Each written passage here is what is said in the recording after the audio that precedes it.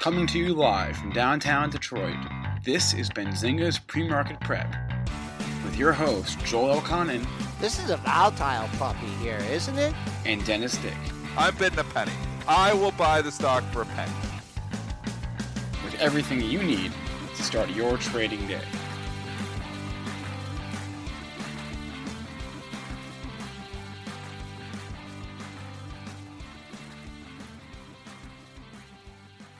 Good morning, everybody. Welcome to this Thursday edition of Benzinga's Pre-Market Prep. Spencer Israel, Joel Elconin, Dennis Dick, Mitch Hotz with you this morning, as we are every morning. Well, yesterday was all fun and dandy and exciting. Market rallied off the Fed, and I'll let Dennis say it, actually. Dennis says it better than me. It's gone. Where's my soundboard? And it's gone. I did the soundboard for you. No, that's not the one. Kaplooey? Anyway, I think I deleted the soundbite, but we've given it all back. That's the point. We've given it all back. That is the point of the morning. We're going to talk about that rally and the unwinding of that rally and what that means going forward. We'll take questions from our chat. Our guests today, two guests on the docket, Mark Chaikin at 8:15 and Buck Andrews at 8:35. Today's show is also sponsored by Inform. I'll put the link up on the screen there, in4m.info. There it is on the bottom. Let's go to Joel, and we'll go to Joel's charts, and we'll have Joel explain to us what exactly happened overnight. Still scratching my head on this one. Had a nice rally overnight. Took out that high from yesterday, got 5 points above it, 78.50, and then 335 this morning. Boom, we turned around and we lost all that. We went red. We went more red. Pre-market low, 32.50. Now, this is interesting because you didn't even get to yesterday's low, which is 39.25. I think I would have had a bid or two out there. So a tricky day going into the quad witch. A lot of jockeying going on, and this is a tough one. Don't have a great feel for the market yet this morning. Gold is in the green by 4:30 at 17.31.30. Silver's going the same way for a change. Silver is up 22 cents. Actually 22.2 cents, room 222 at 26.27. And Bitcoin, that's just hanging comfortably near 60K. We're up $175 at 51,155. Triple D, you sign off at 8 o'clock. You got a picture of the markets. You check your phone a couple times. Yeah. I go to sleep. Markets are fine. I wake up in the middle of the night, take a leak, and I guess I'm going trading because this was 5 a.m. and I saw the hammering happen, and I was like, okay, well, I got to rework out of some stuff here. So went in there, so many efficiencies at 5 a.m. Anyways, I worked out of some of the stuff, some of my longs. I was trying to work out some of the tech longs and trying to cycle over because I thought we were going to be having an okay day today. I know. And it takes me completely by surprise. They turn around and hammer the stocks and give back the entire Powell pop. I don't know what to say. I mean, I've been worried about the market for a while. I was worried yesterday morning, but then Powell comes out, tells us he's never going to hike interest rates ever again, basically. And, we get this huge rally. So you think, okay, well, you can't fight the Fed. I mean, the Qs go from 317 to 324 and kiss the yesterday's high, the 2 day ago high. So now we give it all back overnight on basically nothing. I don't know what to say. You got support in here, 316 to 317, because this was, where we were trading before Powell gave the Powell pump. So I think you do have some trading support here. So I think you bring in your shorts maybe, but I don't know. I it's such a tough market. Doug Cass always says the market with no memory. I mean, we are in that right now because it completely forgot about pumping Powell. Spencer, maybe this is a time to go to the meme. Yeah, Spencer. Sure. David from Twitter, wherever you are, sent us what I thought was a rather flattering picture. Rather flattering picture. Yeah. Looks pretty good. Yeah. He's showing it right now. Boom. I tell you. There's our friend. Yeah, pumping Powell right in the middle, pumping as he always does. It's pumping Powell. We got Joel. We got Joel. we got Mitch, man, you're caught. Mitch, Truly. Spencer too. I had no idea you guys looked that good without your shirts on, man. I don't even know Body how to right put my there. hands like that. There's a lot. There's a lot you don't know about me. There's a lot you don't know about me. All right. Wow, that's Spencer can impressive. pump some iron there, huh? David from Twitter tipping the We cap. love. I saw that last night. I couldn't stop laughing. I want to That's see good. Spencer in those swimming trunks, though. Yeah. I mean, the only one that really looks like that in real life is me.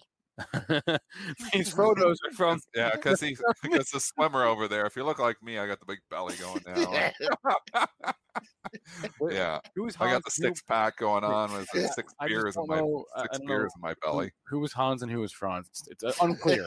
Unclear I'm Hans, and this is Franz. And from this picture. Powell's here to pump up the markets. What's pumping Powell thinking right now, though? Like, okay, he gives a nice pump. He's like, okay, mission accomplished. You know what? He's strutting. He's showing off his stuff here right now. And then overnight, they slap him in the face and they say, hey, you can control the short end, but you sure as hell can't control the long end. And they're hammering the TLT. It is off the lows, but they gave it all back and then some. So TLT is now trading on a new low of the move, which is never good if you're long. You never want to be long something making new lows on the move. This is fantastic for banks. You can see the banks showing a lot of strength here this morning because think about the environment. Powell not raising the short end and the market raising the long end for you. That's called spread. And that's what the banks want to make. So this is why the banks continue to rally. It's all TLT driven here right now. Powell's not going to ever raise the short end. He's going to lend, out and we're going to have the long end there. It's going to be a beautiful environment for the banks. And that's why the banks continue to show a lot of strength. I mean, across the board, Goldman Sachs making new highs, Bank of America, new highs, JP Morgan, new highs, Citigroup, new highs. I have some pairs trades in a couple of these, but totally hedged off. So anyways, I don't know. Is this the bank trades definitely got crowded now? It's been running and running, but for good reason. I mean, this TLT's been hammered. This is what the bank's been waiting for. Yeah, for a long time. They still got, I mean, you can look at the chart and say, wow, we've really come off. But if you look where we were at, back at the beginning of 2019, it's still more room. It's a trend and it's broken. And man, they can just, borrow just the arbitrage there for them, right? For the banks. I mean, printing money. But you want to do a few earnings here? I know we got Mark coming on in 6 minutes. A few earnings plays or any particular movers jumping out to you. I saw this UPST, and I never heard of the stock before, but Upstart Holdings. See the rally in that one, Triple D, or is that something not in your world of trading? It's in my world of trading, but I don't know what the news is. Is this takeover or something? What's going on? No, it's literally just earnings. That's all it is. Craziness. Earnings report. Yeah. I'm like Joel. I never heard of the stock. I've traded it, but earnings, wow. Earnings out last night, and they made $86 million in 86. Revenue, wow. In revenue last quarter. Yeah. I mean, that's it. That's the news. Is they had earnings and they gave guidance, and they're going to acquire Prodigy Software. They announced. So, I mean, $90 for me. I mean, this is a pretty easy call on the long side. You got up to 91. Not an easy call, but you're leaking now. Right here, you had this daily high right here as well. Where was that at? Didn't quite get to 93, but I don't know. I think if you're long this thing or you want to try and short, you're going to have to pick an intermediate level ahead of that pre-market high, giving all these people their money back from when we were under 50. Yeah. I was going to say something, and I just forgot. The Upstart thing kind of distracted me, and I forgot what I was going to say.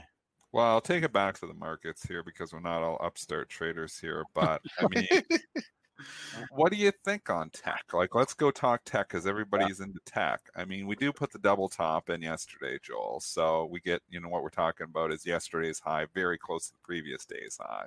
We would completely reverse off of that level overnight. Despite trading up, like I said, for most of the after-hour session, the entire after-hour session, the market was positive. Then around 3 o'clock, they start pulling the rug out from under, and they just kept hammering it to give it all back. I mean, I look at yesterday's low now, 315.68, and I think, okay, you got good support there. Got to hold that. I just think it's such a crowded trade, and we don't know. We still don't know if the tech top is in. I mean, and what I mean by that is the valuations are just stupid. We know that for a long time, but it's been forgiven. I mean, on all these stocks, it's been forgiven. Every stock that Kathy Wood owns, the valuation's nuts, but she doesn't care because she's in a bull market, and and as long as you stay in the bull market, those multiples continue to expand, and there is growth there too. But Tesla had a great candle yesterday. It was a complete reversal. Like it's at the lows, rips up higher, looks great, and then boom. So is this just another pullback to buy? Like I am really, usually I have a pretty good feel for what's going on, but last night this overnight movement took me completely by surprise. Because I did not think, I'm a big fan of the 2-day move. There, you get a counter trend move. Okay, now we got some people going. Powell's winning. You think you're going to get a follow through move, and to give it all back, makes me spooked again. You know what? Maybe this is time where you're just buying dips and selling rips, and maybe you continue to do it until it doesn't work anymore. Well, I'm looking at the Qs, and until these things cleared, the Qs 325, just under 320. Yeah, look at that. I mean, until you look at all those daily highs, 324 and a half, 325. So didn't even sniff it yesterday. So I mean, just looking at the Qs, look at this technically. Until we clear this 324 and a half, 325, then hey, you want to do a projection of this move from 337 to 3, another 30-point move down from 325 takes you under 300. So it just looks tired.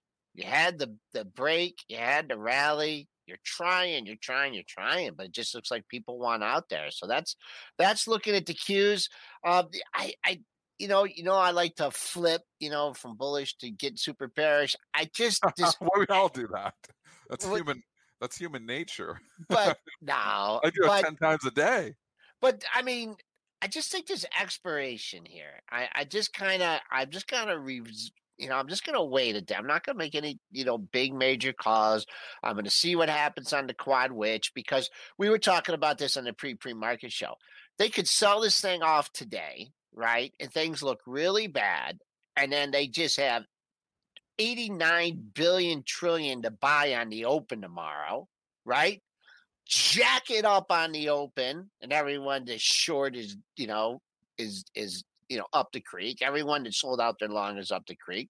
They blast it off the open tomorrow, and then they sell it off again. So it's just tough expiration, and I'm just going to wait. Do we break down for the lows from this week at 39.13 Main on Monday, or do we break out? Finally break out and get to 4,000 or 400 in the spider. I think it's just a tough range, and you got to be a little bit patient here. The other thing to consider is that everybody, and in Reddit especially, is interested in big money fast. And they're not interested in owning the mega caps as much. And we've talked about this. They're not interested in the Apples and the Amazons. I mean, we can just feel it from the show. Like 7 years ago, 6 years ago, 5 years ago, when we started doing the show, everybody wants to talk Amazon and Apple, and they want to talk the big guns. Never did. And nobody wants to talk those stocks anymore. They want to talk TKAT. Because it's the new hot, stock. And I'm not saying I'm just saying this is the market that we're in. We're not interested in trying to make 7-8% a year. I want to make 100% in a week. I see a commercial. There's a new commercial going on CNBC. I don't know what the hell. Some guy started with $4,800 or something. Did you see this commercial? No. I just caught it yesterday. He's advertising it on CNBC. Started, 2 years ago, my account, $4,800. And now that account has built up that it pays me $50,000, a month or something. And he's built the account up. It was a new advertisement. I'm like, this is what the mentality has become. It's like, it's so much greed out there. It's like, get rich as fast as you possibly can. And it makes me just think like, I think we are in the most epic bubble. That, like even, from a multiple perspective, like we're now topping over 1999 in a lot of stocks. Like there wasn't stocks trading 80 times sales, and now, people have just got to come in. They just got, I'm going to go TKAT. And, this thing blasts off. It's NFT play, right? So, these NFT stocks, $2.70 a week ago is $28. I mean, this is where the action is all moving to. People want to just like jump in to where they're going to get rich the fastest. And that's not good for the overall market because you got, Horrible. like the S&Ps and, you got rotation. You still got, and there's still the majority of institutional money isn't jumping and all this stuff. But as there gets to be less and less, as more and more people are interested in the fast buck, it makes you think that there may actually be a correction in some of the other stuff just because people are selling that stuff. We've been talking about that, selling that stuff to raise cash to buy, the newest hot idea. I mean, there's people paying, $49 million or whatever, for digital art or however much it was, if there's even more than that. I mean, 69 million. it's Yeah. all this age. Can I get Mark on and Yeah, bring Mark on all these thoughts. Yeah, I'm sure Mark also has thoughts. Mark is the founder of Chaikin Analytics, joins us every other Thursday at 8:15. Mark, do you see the same thing? I do. I'm willing to talk about Apple. A power gauge rating on Apple has gone bearish, as has the rating on Zoom and Netflix and Peloton. Guys, there's a changing of the guard. Is it a small cap market going forward? It's kind of what I was trying to get at. I mean, is it like a complete changing of the guard here where we've been, tech no matter what? And are we now, one, moving into a value market, but two, moving into a small cap market as well where people can get rich faster? Small caps are on fire, and I agree with Joel, 325 on the NASDAQ, absolutely critical. It's where our long-term double exponential smooth average is, so it doesn't mesh with any of the conventional indicators. So we held 300, we bounced very weakly, and that's reflected in a lot of the tech names. It's reflected in software, which is really my beacon for the market. If the market's going to grow, it's semiconductors and software. And when trends in value and small caps finally assert themselves, they last for years. It's not just a 3-month passing fancy. So I agree with you. Small caps are really where the leverage is in the market. You don't have to buy junk. I mean, there's plenty of quality small caps out there from, remember Foot Locker is a great brand. It's a small cap stock, small to mid. Right. Signet reported really good numbers this morning, small to mid. Retail small caps, I think, are a really interesting investment area and trading area.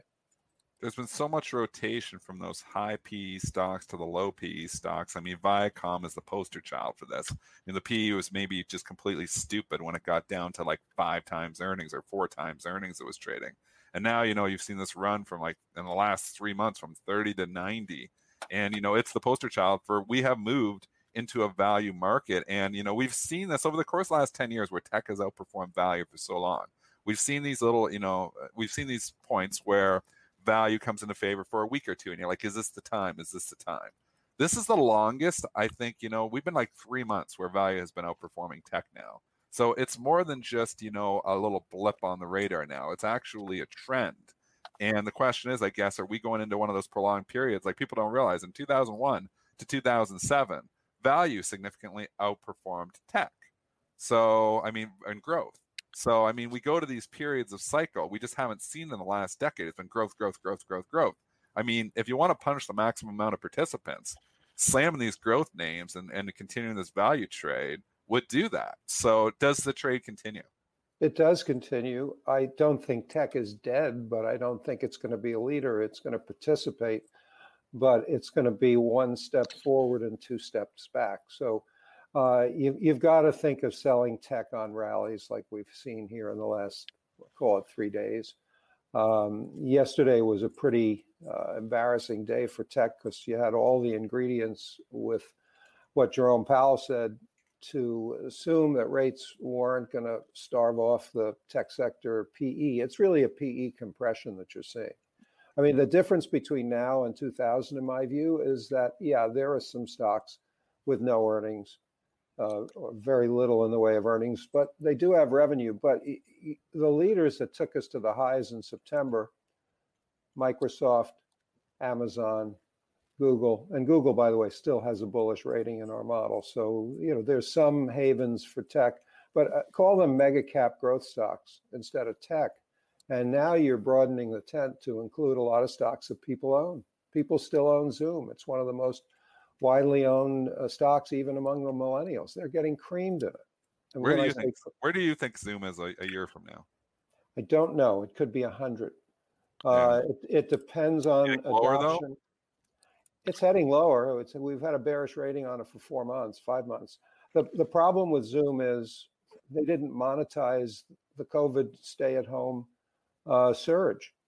And so to make up for that, they're rolling in other services like video, telephone and chat and, sort of productivity software. Well, it's not proven that people want to get that from Zoom. And RingCentral has a very competitive product. It's really a wrapper around Zoom. So they're going to be out there competing with some of their own clients. They're going to be out there trying to get you to pay for services. When you're at 100 times earnings, whatever they are, 100 times revenue, there's no margin for error. So I think it's going lower. I wouldn't own it here. And the question is how low? And I've been a big proponent of not buying puts in an uptrend that shows you a persistent pattern of higher highs and higher lows. So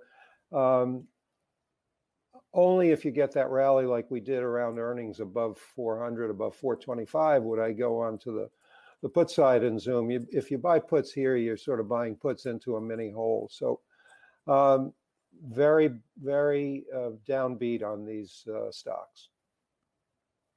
What about I was just looking at DoorDash as well, and this is a stock that we've dogged on this show basically since it came out, just saying I just think there's going to be competition.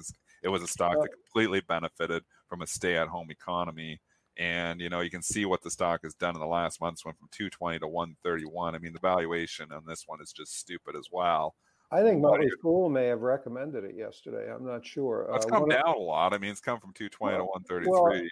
Well, but at the highs, DoorDash's valuation was bigger than most of the people who use them. Like, I don't know if it's bigger than Chipotle, but there was an interesting report out that at the peak, DoorDash had a valuation that was bigger than the people they serve, which is insane because they're not making any friends out there in the restaurant world. They're taking a cut, and it's hurting profit margins for restaurants. Back in, it's very analogous to a bull market that probably nobody on the call has ever, a bear market, 1969-70. You had a stock called Levitt's Furniture. It was a chain of, I think, 20 furniture stores. It had a bigger valuation than Montgomery Ward, which was the largest catalog retailer in the world at that point. Company eventually went bankrupt. We're starting to see stuff like that. The problem is, for everybody on this call, the final phase of a bull market can get crazy. And so if you try and call the top, you're watching stocks go up, and then inevitably, if you're like me and you're human, you dive in at the peak. And so it's a little bit of a balancing act right now. You know that the knife is going to cut deep, but you don't know when. Yeah. Mark, I love having you on the show because you can even bring up things that I don't remember. There you go.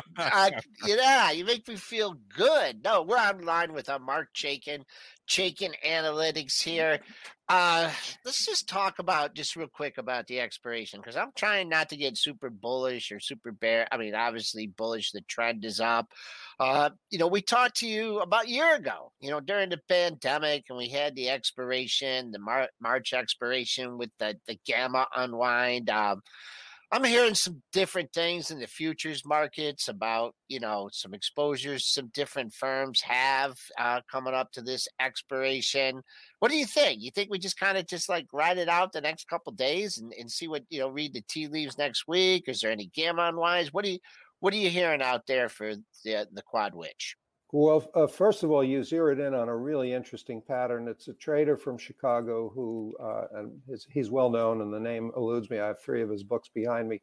He said 22 years ago, looking at trading patterns, that if the week has been up, Thursday is typically a down day. If the week has been down, Thursday is typically an up day. It doesn't work all the time, but if you look back, you'll see that the Thursday reverse effect is even stronger than turnaround Tuesday. So I think you're onto something that we will get a down day here, where the futures look horrendous right now. But that doesn't tell us much about Friday. And I think Friday is probably going to be an up day. we haven't seen a sort of washout with a Thursday, Friday down in a long, long time. So I think today down, tomorrow up.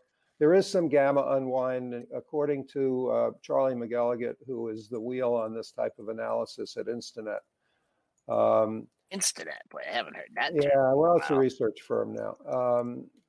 And he has been talking about a gamma unwind in the Qs. Mark, I want to ask you about a couple individual names here. First up, Chat's got a memory like an elephant, man. They want to know about Pinterest.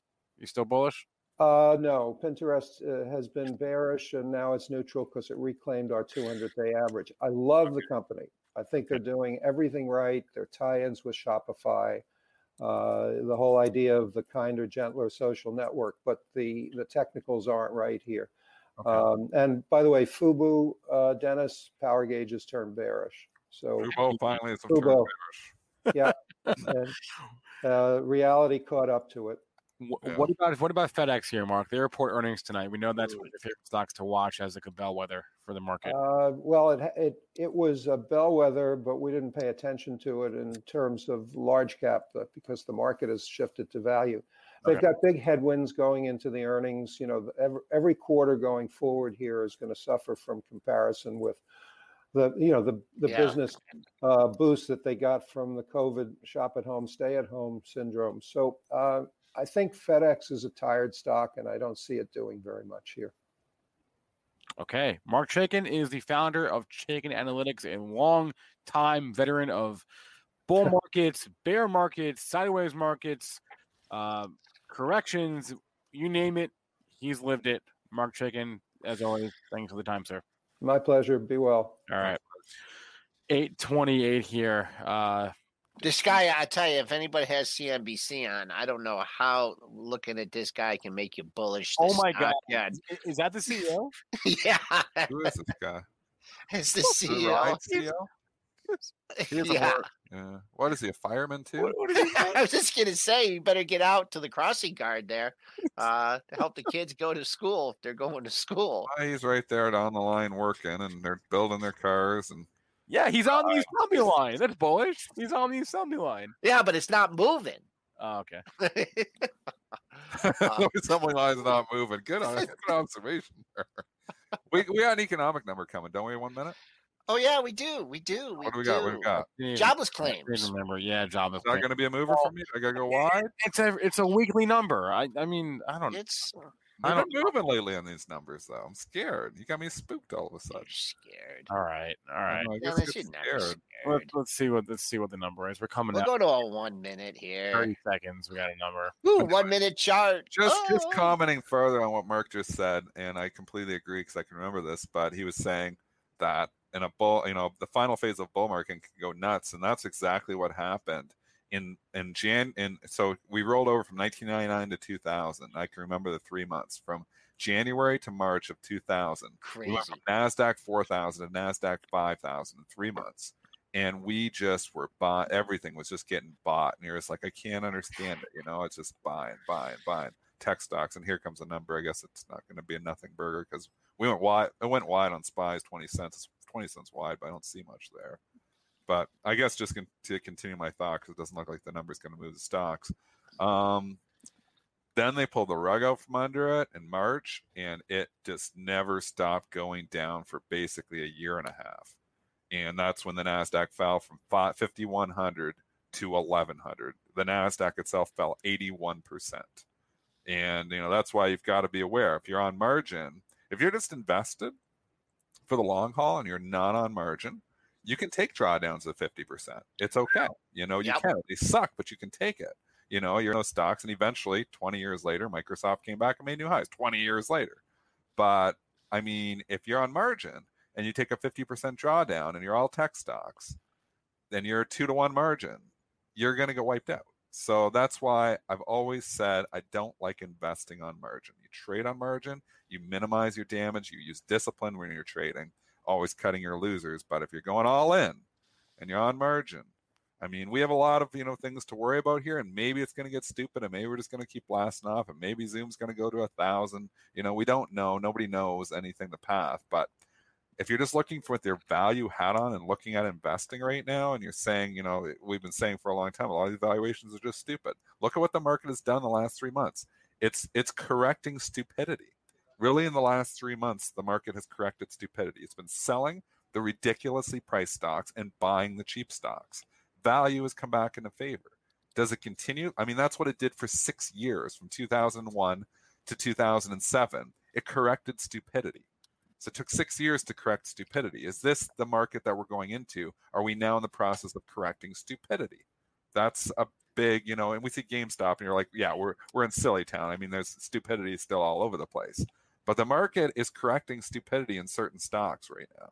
And I'm not sure if that trend continues or if we just get stupid again. But in the long run, maybe the market is efficient. It just takes years and years to correct stupidity. Just to recap, finish up the thread on the economic data. We had a couple data points. Jobless claims for last week. 770,000 jobless claims filed for the week of March 12th versus 712,000 the week prior. And this is interesting. The Philly Fed Manufacturing Index for March up to 51.8 versus 23.1 in February. So I guess that goes to what Jay Powell was saying, right? I guess the economy is coming back if that number is to be believed. But jobless claims more than expected. Fed Manufacturing Index, Philly Fed Manufacturing Index, also way higher than expected. Real quick, so just want a question from the chat. Someone about going wide when Dennis says that, and where I say that to him. Dennis makes markets in a lot of stocks, and when there's uncertainty out there, when there's an economic number, he wants to be a safe distance from the market. He doesn't want to get picked off on a surprise like that. So it's just that's part of your market making skills. Eliminate risk on headline numbers. So what that means, then, just to add more detail, is Dennis is on the bid and the ask simultaneously right. And I mean, yeah, in some stocks. I mean, you've got it's a better case if you look like a Citadel or and you look at your market makers on the floor. Citadel's off exchange, but they're on exchange as well. I mean, SPY went 25 cents wide. That's your high frequency trading firm saying, okay, we got a number here, and we're not going to make it a 2-cent market right now in SPY because we have new information coming off, and we don't want to get picked off by faster algos. So we go wider where we feel comfortable making a market. They might go 20 cents wide. If it's the unemployment number, we sometimes see SPY go 60 cents wide. So the bid and the ask, the difference between the bid and the ask is what we're talking about. Right now, SPY is a nice, tidy 2-3 cent market because it's just pricing off of futures. But if futures go wide, SPY will go wide as well because then you can't arb it. And there's obviously lots of other ETFs to arb back and forth between two. Fungible liquidity is what you call it. But I mean, this is what market makers do to protect themselves because they're coming here trying to make 2-3 cents. You're not going to stand in there when they got an economic number coming out at 8:30 on a 3-cent market, get picked off. Somebody lifts your offer, and you lose $1.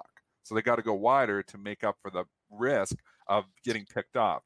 It's called adverse selection risk. They've got to go wider to do that. Can we look at Ride for a second here? Because sure. That interview on CNBC is over, and it doesn't seem like it went particularly well for Ride. Well, they had numbers too, didn't they? Yeah, they had earnings, and then they also revealed there was an SEC investigation. I think that stems from those often stem from short reports. Whenever a short seller will come out against a stock or company, an SEC investigation will follow. So that's not necessarily indicative of anything bad, but it's still notable. Sounds like the CEO, Steve Burns, sounds like there was some confusion about, and we've seen this sort of thing before, how solid their orders were. We've seen this sort of thing. We saw this with Nikola as well. Is a company says they have orders, but no, they're more like placeholders. They're not paid orders. Not paid orders. And he was on the conference call, and I believe, it was Philip Boda was saying, because he was following the call, and he's like, he's being very careful with how he's saying his words. Like, saying, they are pre-revenue right now. They're not collecting money. They're just, it's basically indications of interest more than anything, these orders. It's not like people are paying, certain amounts of money to get in the queue. It's just indications of interest at this time. So, you're still pre-revenue on this. This is as speculative as it gets. So you can't look at Ryan and say, well, it's $30, it's 14, it's going to go back to 30. It doesn't have to do anything. I would say it was SPAC. you're probably going to find support at 10 if it wants to get into silly town and really start to sell off, just because these things. But remember, it's post deal too, so you don't even have to find support there. I mean, it's ugly. You're in, a deleveraging on, high growth names environment here right now. We've been in that for a while. I mean, you can look at these charts of Ride and DoorDash, and, companies that don't have revenue, the market is not into those right now. The market's been moving into the value trade for months. So this is a classic example of a stock that this market isn't interested in. So like Mark says, I think rallies are to be sold in Ride. It's nice, that it's had a couple little pops in there, and it gets you, It's crazy it gets those. I wonder how many It had times. a nice bounce 2 days ago. I mean, it got sold Yeah. off to 1364 and got all the way up to 1638. I hope maybe Marcus snuck out maybe on one of those bounces because he's good like that. He's managing risk and trying to sneak out of it because we know he was in this one. But you got to be careful of some of these stocks that are just, you can't just say they all come back because we've been in this bull market and it seems like all the stocks come back, and we've been in bailout city where, we've had bag holders getting bailed out for years on different stocks. But we're now, entering this market, I feel like, where some of these stocks are not going to come back.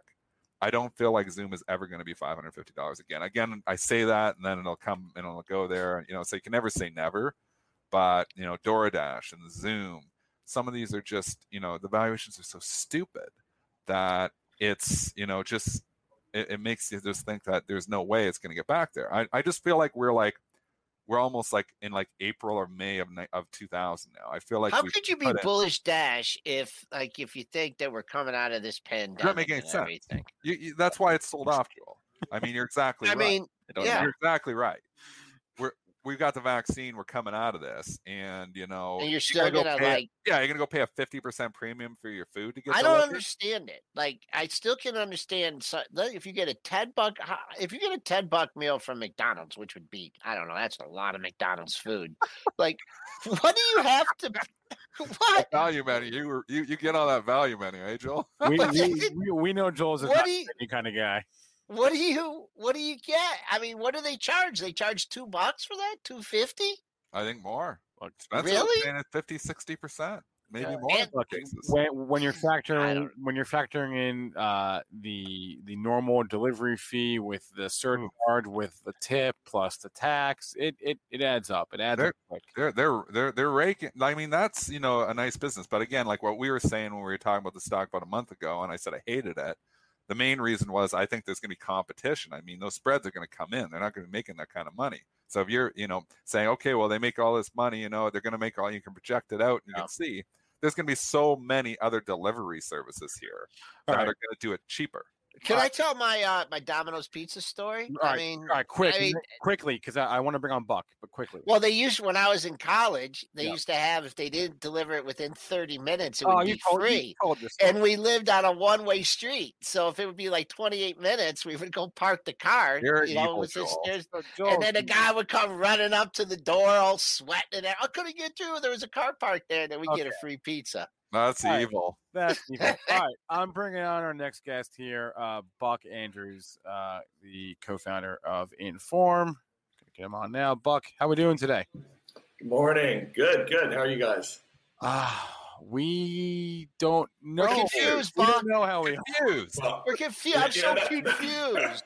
What movie is that from? Yeah, that happens when when the Fed and the macro is moving the market, right?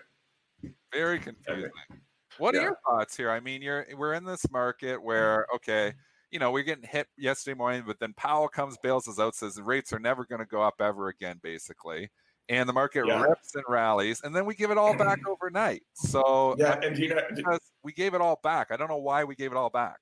Well, if you look at the 30-year Treasury, the 30-year Treasury is off over 1% this morning. Yeah, well, that's the reason. And making new lows. So he said that they were going to do $180 billion of Treasury purchases, right, per month, and that's what they're doing. And they're doing that, and they can't keep the Treasuries up. The Treasuries are still sliding. That's what I don't understand. The Treasuries are still going down despite because they can't buy enough Treasuries to keep the Treasury market up. And look at this Fed. Look at this Philly Fed number. At 51 versus 20, that's hot. It's going to the market thinks the economy is going to get hot. The market thinks there's too much stimulus, and they think that interest rates are going up. No matter what the Fed does, they're not going to be able to hold back. It's like putting your finger in a dam.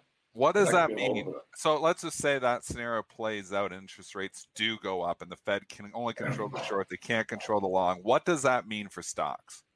Well, essentially, you're seeing it already. I think there was a rotation originally in the tech market, right? In the tech stocks, because they were overvalued. Or you could say potentially overvalued. They've been the hot sector. And then you get the unwinding, and people are heading to the Dows and the Dow Chemicals and the Cats and the John Deeres of the world and the infrastructure plays, right? And the financials and some oils. So a big rotation there, right? But then as is with no recovery in treasuries and as they continue to slide, every little time you get like the ARCs rallying or you get these tech stocks rallying, it's met with another slide in interest rates, which brings the tech stocks right back down. So they can't hold their ground. Yeah. Right now, and unless we find a plateau for treasuries and tech start to base out, which that's yet to be seen whether that will happen. I just don't know. So the safe plays. I'm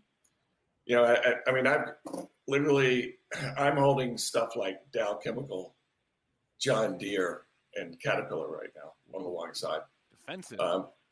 Yeah, totally. Do you think those are safe? Let's say TLT, let's just set up scenario analysis. TLT continues this cascade lower and we end up like a 120, going down another 10% from where we're at. Do you think, that it continues, like money continues to pile into Deere, Cat, or do they start selling all stocks? They start to just worry about, because eventually bonds can get more attractive at prices where it actually will draw money out of equities altogether. That's true. And I'm just wondering. I don't know. That's true. That can happen. I think we're a ways from seeing that, but I think you're going to have to see some stability in the bond market before you're going to get any permanent lift to the technology stocks. Why is it tech? Why is it just tech that's getting that's just because the higher? What you're going to ask that? Yeah. Why are we all picking on tech? It's not. Why does tech? Why they just pick on tech? But it's counterintuitive because you would think that tech doesn't have any they don't have any debt, right? Yeah. So in a way, it's counterintuitive. You would think that tech would perform better, but it just doesn't. It just doesn't. Usually tech leads the market too, in most scenarios. So if you think tech is leading the market down, eventually, these infrastructure stocks will probably stop going up once they come to a fair valuation. I don't know where we are on that. And there is a big, they're talking about a big infrastructure bill coming through Congress too.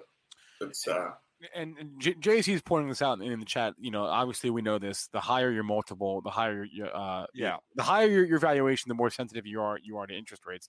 And that's where this divergence occurs, right, between like stocks and like business, right?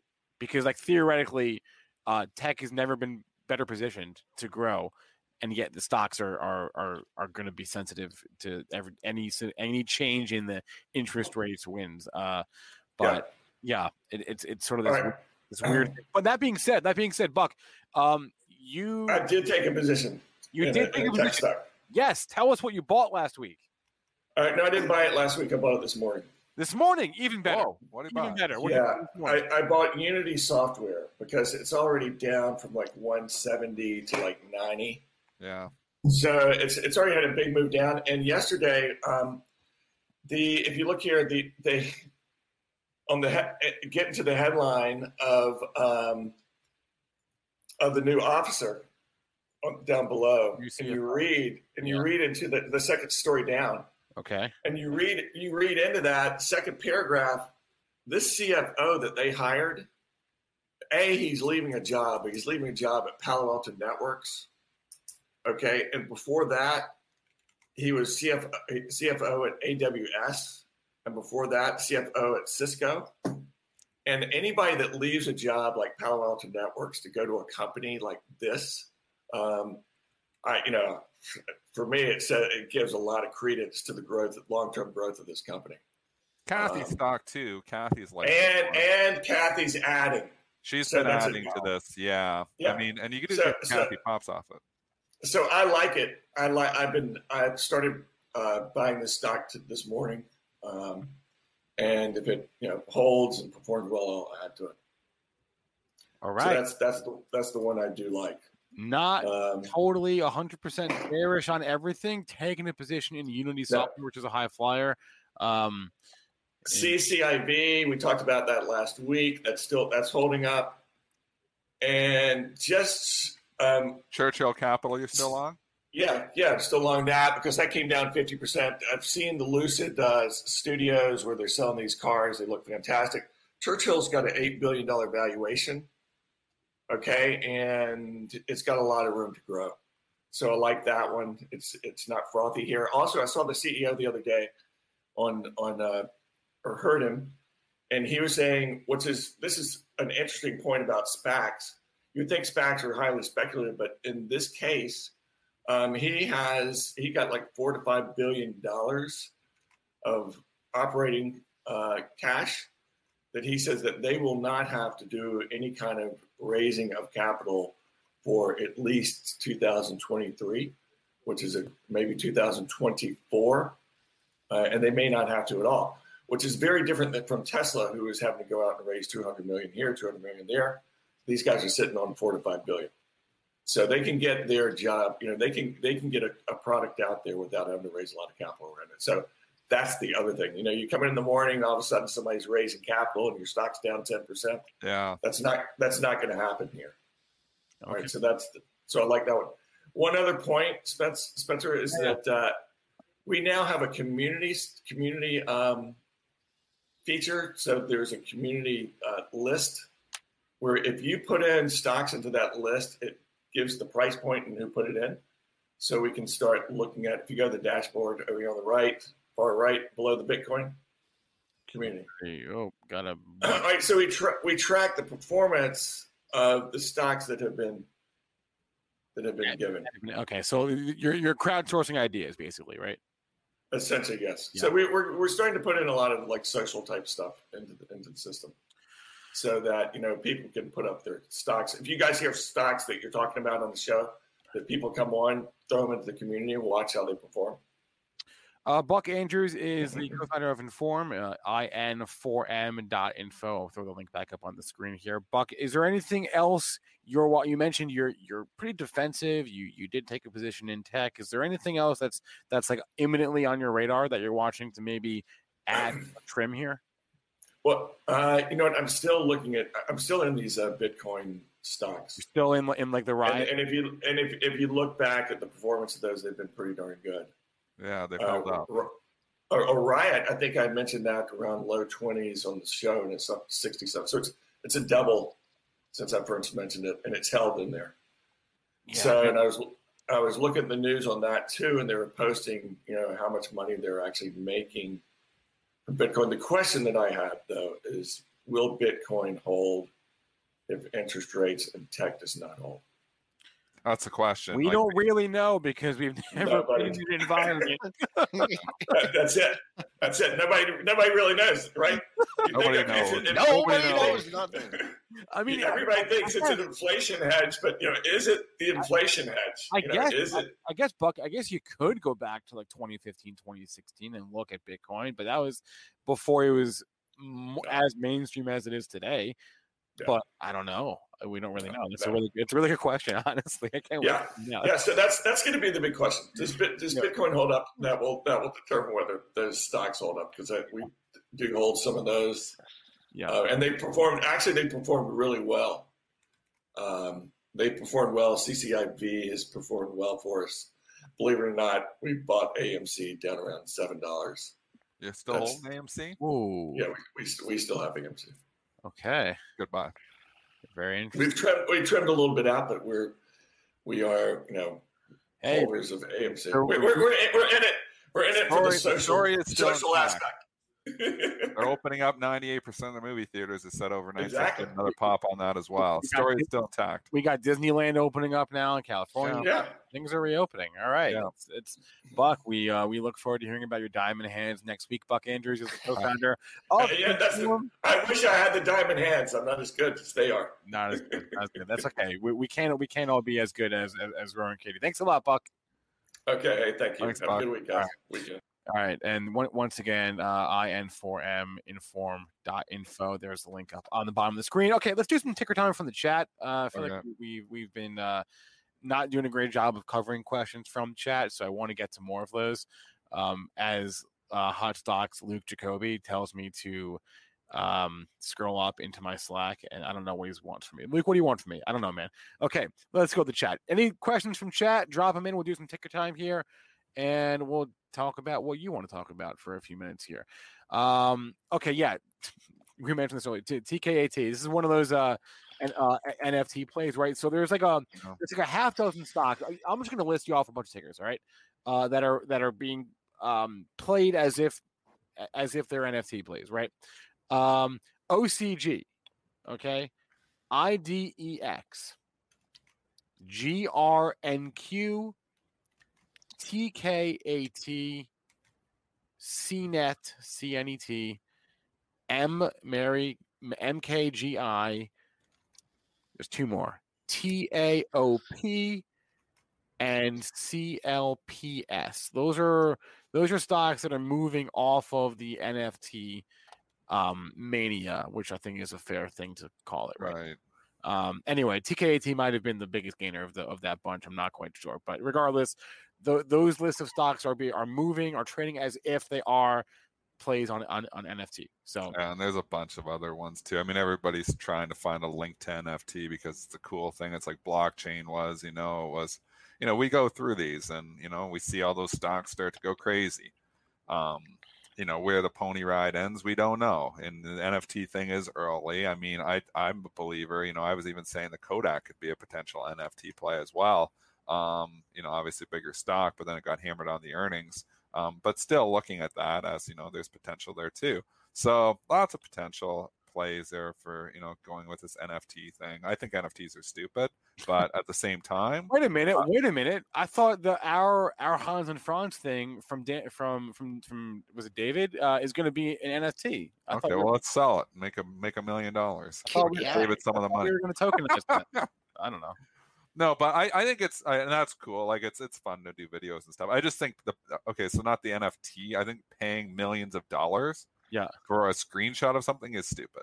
And I think we'll look back on this investing age and where people are paying $69 million for a digital piece of art or, paying $1 million for a tweet. I think we'll look back on this and these will be like the poster child things of how stupid investing was in 2021. I think we'll look back and, the digital art, even the crypto, I think the mania and all that. I think that's what this is going to be looked back at. Like we look back always in 1999 and say it was the internet bubble. Is this going to be, the crypto, NFT bubble, all this, just digital asset bubble? I think so. But, where this tops out, who knows?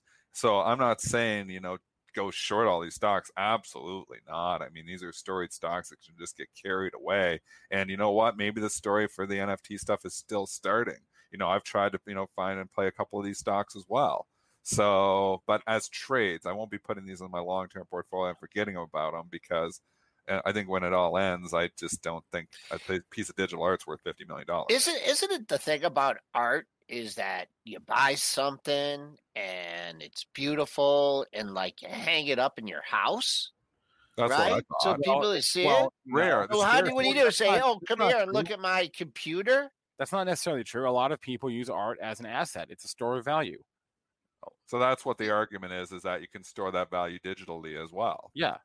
But is it scarce when you can just print it out and anybody can just print? I mean, you can print out. There's an argument there to be made because you can print out any. You can print out videos. You want. Can you print videos? I'm not aware of videos that can be printed. All right. I like, and maybe me and Joel are too old for this, and maybe it is going to be all digital assets in the future, and we're all going to be transacting crypto, and it's all going to be completely different. So that could be the case. I won't be participating in that. like I said, I have a little bit of Okay. Bitcoin for fun, but if the world's going all digital and all our US dollars are going to be worthless, I'm going to be up shit creek. So because I'm not going that way, that's fine. Maybe I'm the idiot here and I should be like Pomp and having 97% of my money in Bitcoin.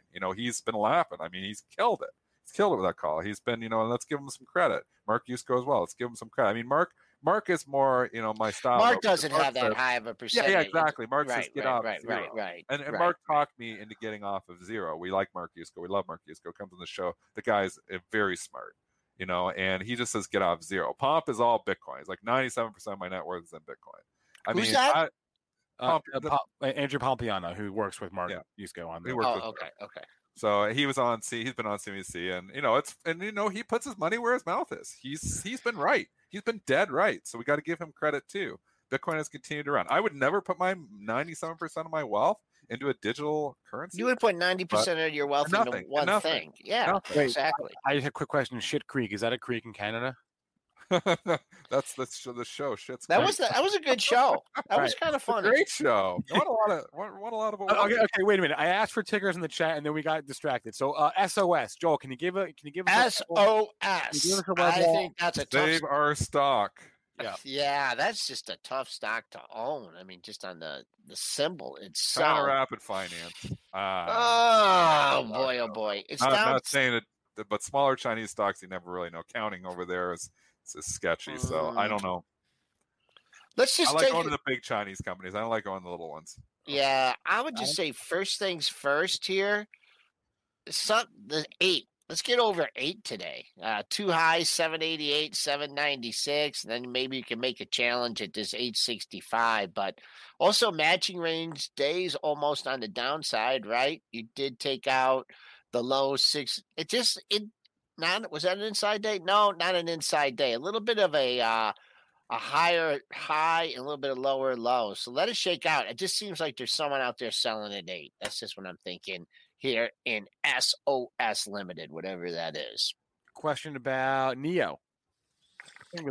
Haven't looked at Neo. Valuation's nuts. And this is a stock that if the bull market continues, it will be a buying opportunity. It's the kind of stock though that, again, competition all over the place. Yes, they're actually making electric cars, which is excellent, but competition coming for all of these.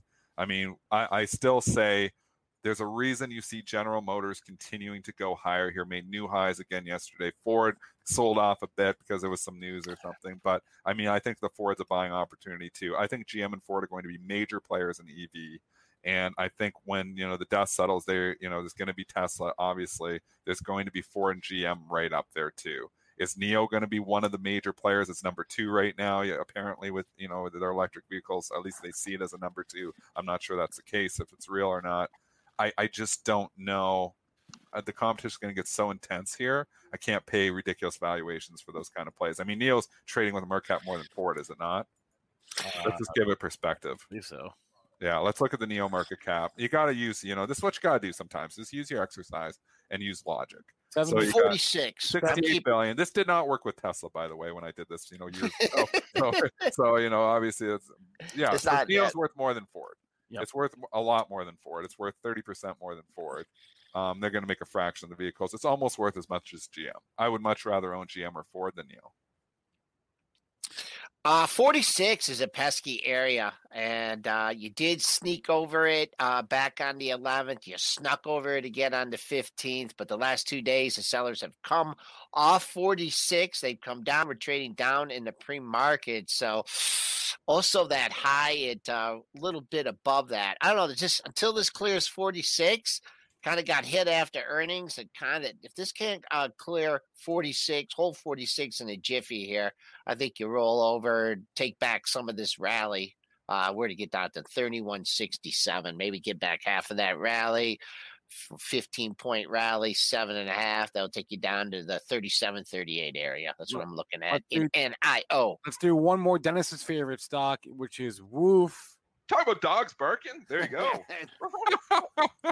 I don't even remember saying that one. What now? What do you mean? That was you and Dennis. What? I don't remember. Okay. I don't remember saying that. Here, I'll play it. I think you made that up. I'll play it again. Talk about dogs barking. There you go. Kind of sound like JC there. I don't know where you found that one. That's ridiculous. It was 5 years ago, Dennis. Nice pop. Jeez. Yeah, that's why Wolf I can't remember Petco. 5 minutes ago. Woof. Woof. Petco Health, they had earnings this morning. EPS beat, sales beat. They gave guidance for the year. EPS well above the guidance, the estimate, well above the estimate. How much they make? This is how much did they make last quarter? Their sales are $1.3 billion, 1.34. This is what they guided though. What are their earnings? They guided for the year, adjusted EPS in like the 63 to 66 cent per share range, and the estimate was at 23 cents per share. So they guided well above the EPS estimate. That's for the entire year. They're going to make for the year. That's for the year. They guided well above the EPS estimate for the year. Sales also about sales for the year. The guiding in like $5.25 billion, which was above the estimate as well, 4.89. So estimates well above. I'm sorry, numbers well above estimates for the year in Wolf. Get me to 26 here. Yeah. Show me you can get to 26. You had a high at 26.24 on one day, 25.98 the other day. Where are we at here? We're at 25.10. So longer it takes to clear, get that, take out 26 and keep on going, maybe roll over a little bit. But that's a really good number. After it came down, it just kind of held there. And then it really broke down on February 16th. So that's my How number is this on the different than upside. Chewy? What do they do different? This is online pet food. Well, This is. it's Petco, right? It's also Is it like the physical stores that we see Petco, like the physical mortar. stores? Yeah, you're talking the physical store and online. You get And one, both. one thing that I can tell you that Wolf has an advantage now is they're using their stores like their delivery thing. So they're giving you a discount if you go and pick up. If you do pick up, you get about 25% off. So this is helping them. I think, they changed this around in the pandemic. They used to not have a pickup service. And I think this is definitely helping them. All right, we got a super chat. One more, American Outdoor, ALUT. This is the spinoff from Smith & Wesson. This is not the firearm assets. This is like everything else. This is their outdoor recreation thing. They had earnings last night. Their EPS was up year over year. Their sales were up year over year. They gave guidance for the year well above estimates. Outdoor stuff is still hot, and I think it still stays hot. Breaking out to new highs, and I don't. When they're breaking out to new highs, I don't short them. I don't like buying rips, so I'd like a pullback to buy it, but it's a breakout. Looks pretty good on the charts. Yeah, I mean, what are you going to do? This thing is not quite the all-time high. That would be 30. So that was on when it re-IPO'd. Just take it through the pre-market high right now, 26.48. You're right there right now. I think if you're looking exit along, maybe see if you get lifted at 27, see if you get lifted at 27.5, see how what their appetite is on the upside, because the only thing you have is that opening high at 30.01. That was back in August of last year. All right, we spent the entirety of this show pretty much trying to hold up in the S&Ps, and I guess it's working for now. Doing okay. Yeah, we're doing okay. All right, that'll be a wrap for pre-market prep. Everyone, please remember that all the information on our show is meant to be used as informational purposes, not for investing or trading advice. You can also catch this show on a podcast. If you are busy and in the car or whatever, you don't want to actually stare at a screen, you want to listen, that's fine too. We're on all the major podcast platforms: Spotify, iTunes, Google Podcasts, Stitcher, TuneIn, all the major ones. Just search Benzinga or Pre-Market Prep to find it. And thanks to our guests today. Thanks to both of them, Mark and Buck Andrews. Once again, today's show sponsored by Inform. To learn more, go to in4m.info. Joel, I will catch you for the At the Close show at 3:30. Yeah, we'll see. We'll see. Get some fireworks. All right. It'll be a very interesting day, that's for sure. Joel, I'll see you later. All right. Save big on brunch for mom, all in the Kroger app. Get half gallons of delicious Kroger milk for $1.29 each. Then get flavorful Tyson natural boneless chicken breasts for $2.49 a pound, all with your card and a digital coupon. Shop these deals at your local Kroger today, or tap the screen now to download the Kroger app to save big today. Kroger, fresh for everyone. Prices and product availability subject to change. Restrictions apply. See site for details.